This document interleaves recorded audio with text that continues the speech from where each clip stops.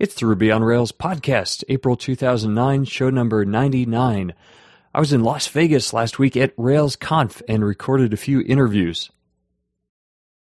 RailsConf 2009, talking to Yehuda Katz, well known around all kinds of conferences, worked on many projects, jQuery, MERB, and now Rails 3. So MERB was this big thing. You traveled the world talking about how bad Rails was and how MERB was going to improve it, but now here you are, part of the Rails core team. Have you sold out?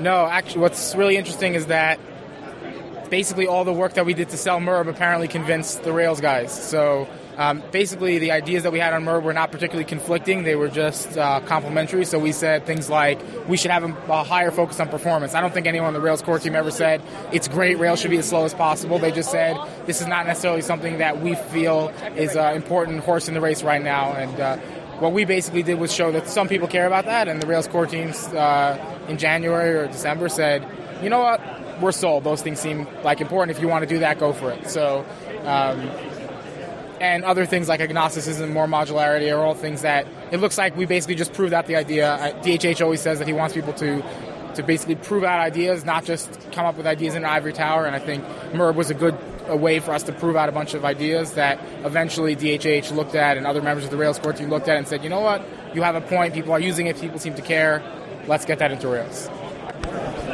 Now, I've been impressed at the flexibility of the core team. Oftentimes, especially Hanmeyer Hansen seems very opinionated. I mean, that's in the slogan of the framework, being opinionated, and yet willing to change course to adopt some kinds of new ideas. I know at RailsConf Europe, like a year and a half ago, they hated Git. I was in a conversation. I wasn't really talking to them, but a couple Rails core members, they were like, why would anyone use Git? And then, a couple months later, yes, okay, we can see the features.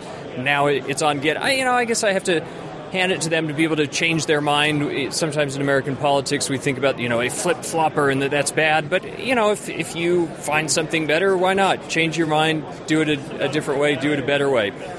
What kind of, how are Rails and MERB, now with the things you've learned from MERB, how is that going to change? You've been blogging about that, I know, but give us a summary. What are you think the most important things that come out of MERB that will be in Rails 3? So there's a couple of things that are really salient. One of them is just evidence that you could run a Ruby framework that's like Rails, roughly equivalent feature set to Rails, but also really fast. So basically proving that it's possible for Rails to be performant. So now we have to go make it so, but the proof is in the pudding, basically, as they say. Making it possible to have a really solid core stack, like we ship with all these features, but still be able to swap out ORMs, testing frameworks, JavaScript libraries. David talked about some of that this morning with the JavaScript libraries, but basically showing that it doesn't necessarily damage the ability of the default framework to be really solid and good, and the burger at Burger King, but also be able to have it your way without damaging the guys who want the default stack. So I think that's probably another really, really big deal.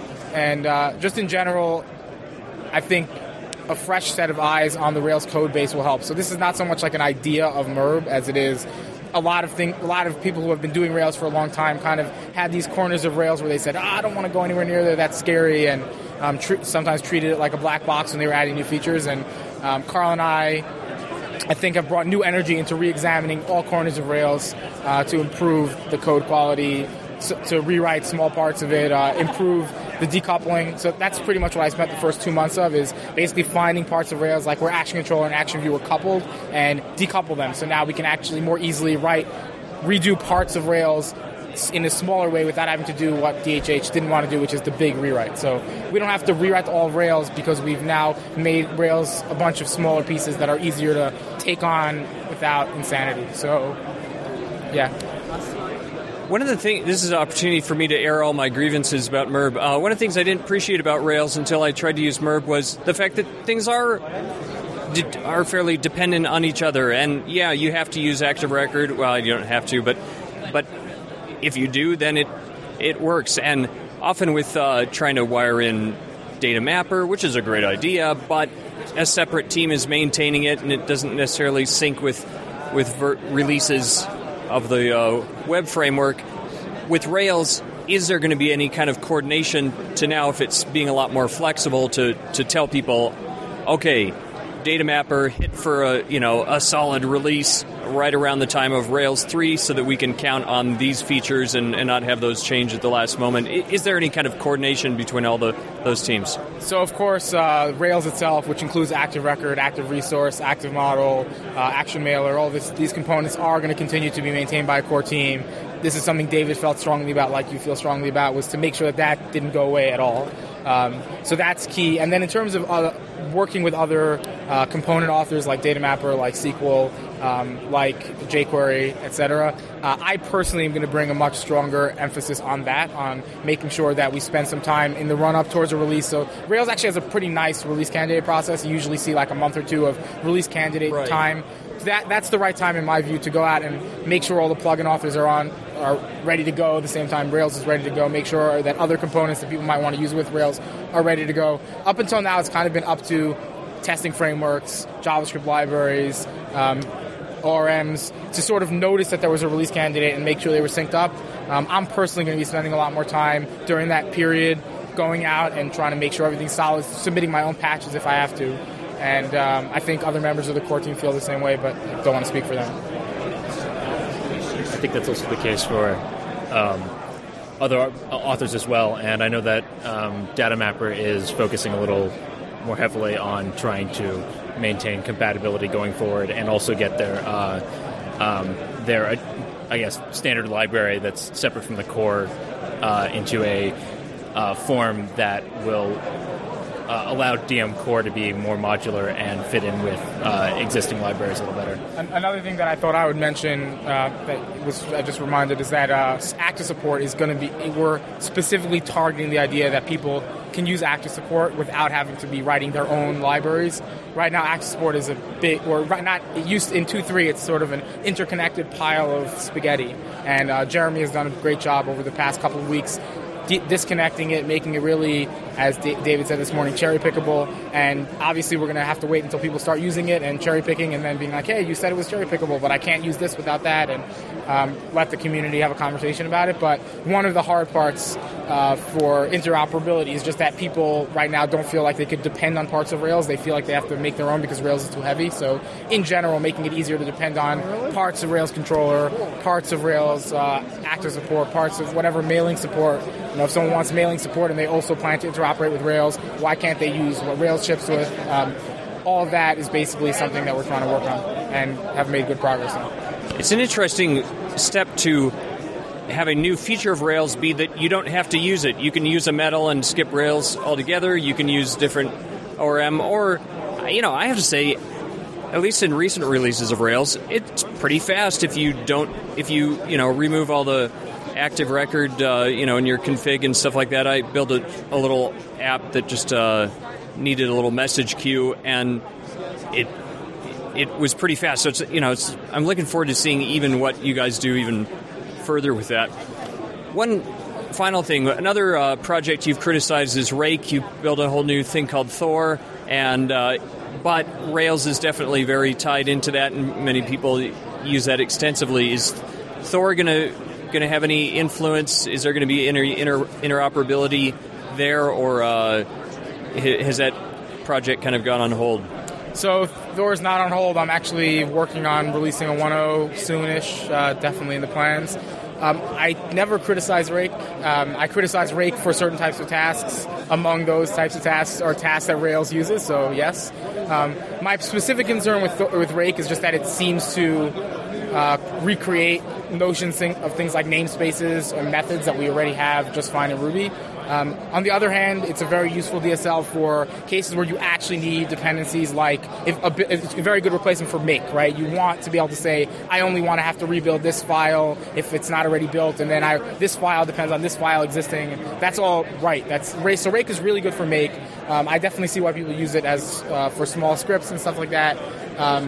What I like about Thor is that it's basically like a Rails controller for command line operations. So you get a method that wires up very nicely to a command, and then it's very easy to add command line options and stuff like that. So I think it's probably worth me talking to Jim about what we can do, maybe to.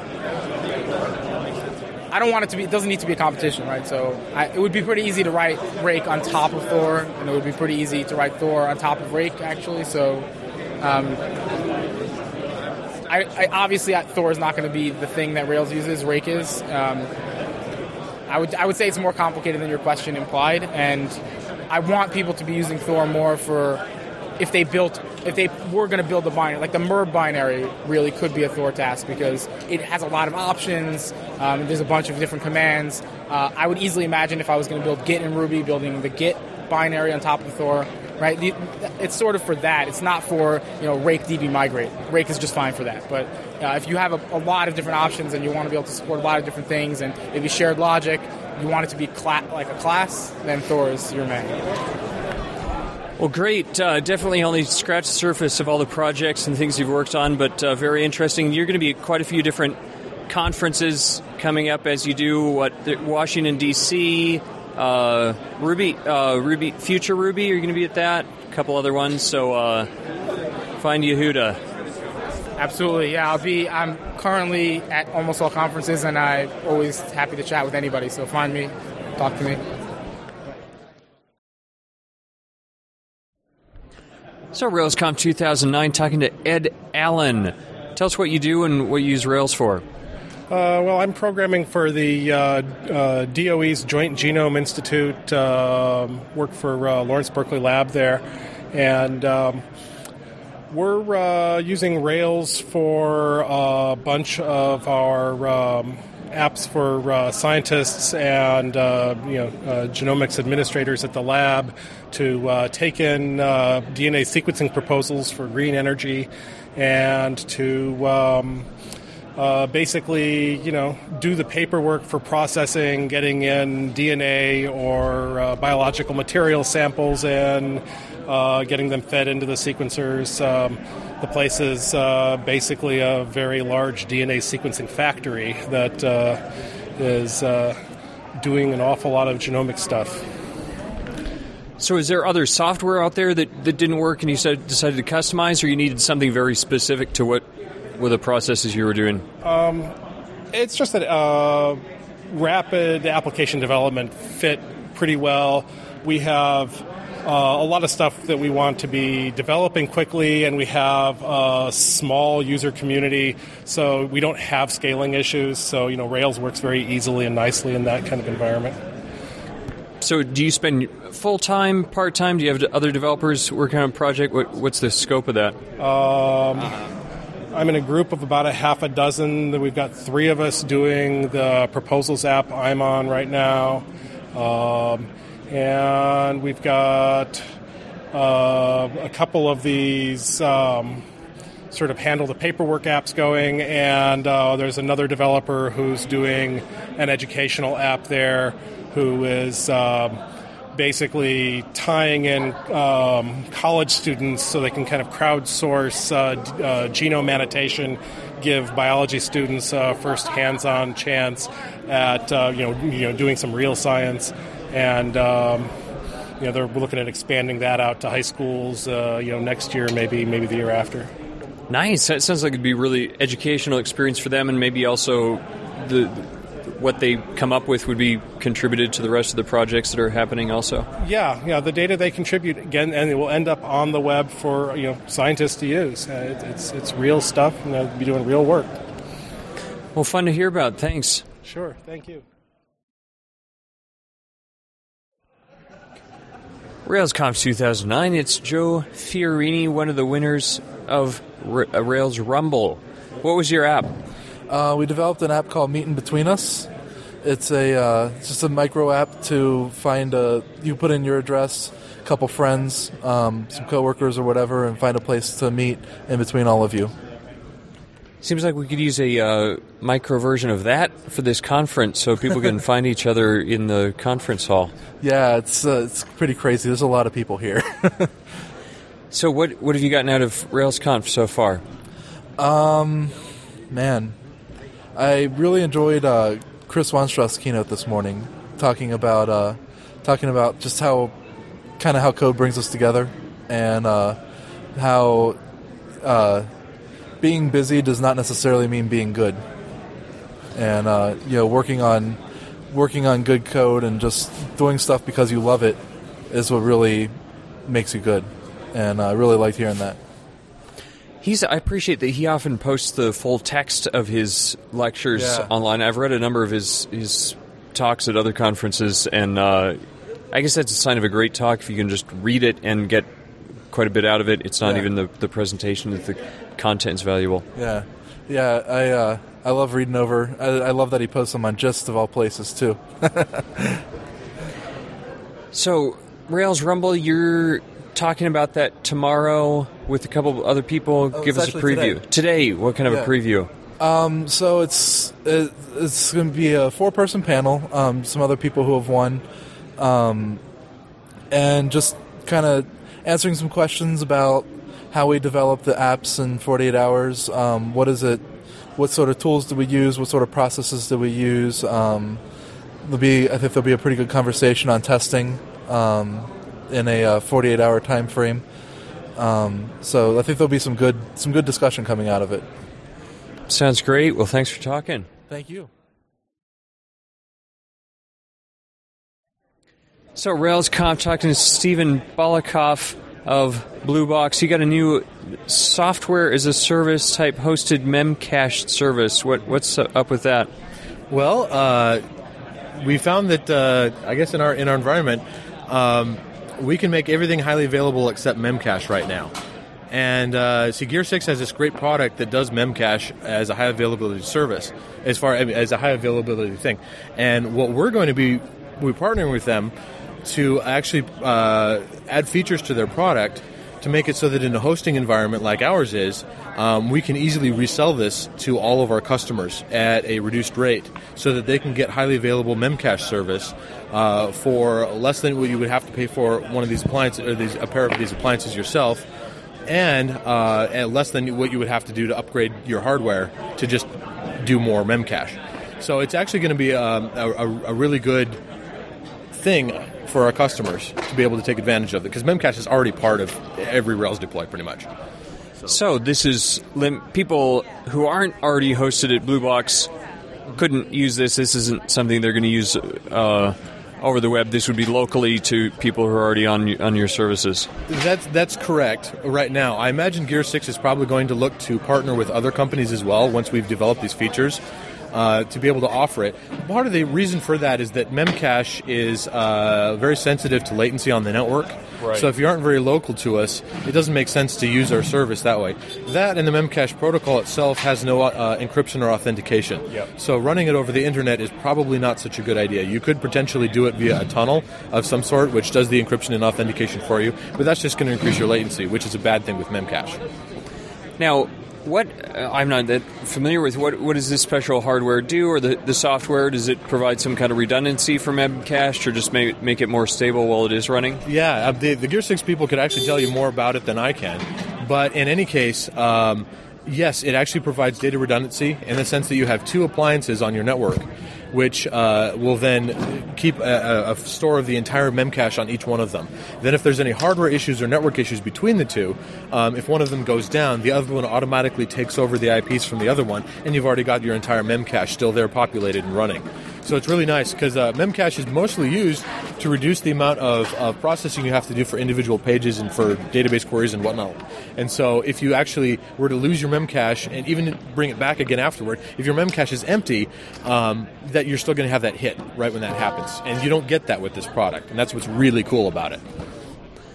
Oh, sounds impressive. As you said, yeah, everybody's using memcache, and that's definitely a big part of it, and so definitely worthwhile to be able to check out other services that would enhance that. Mm-hmm. Thanks. Yeah, thank you very much. The Rails podcast is sponsored by Peepcode Screencasts.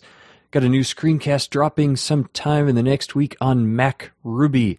Great way to develop desktop Mac applications with native speed. Check it out at peepcode.com.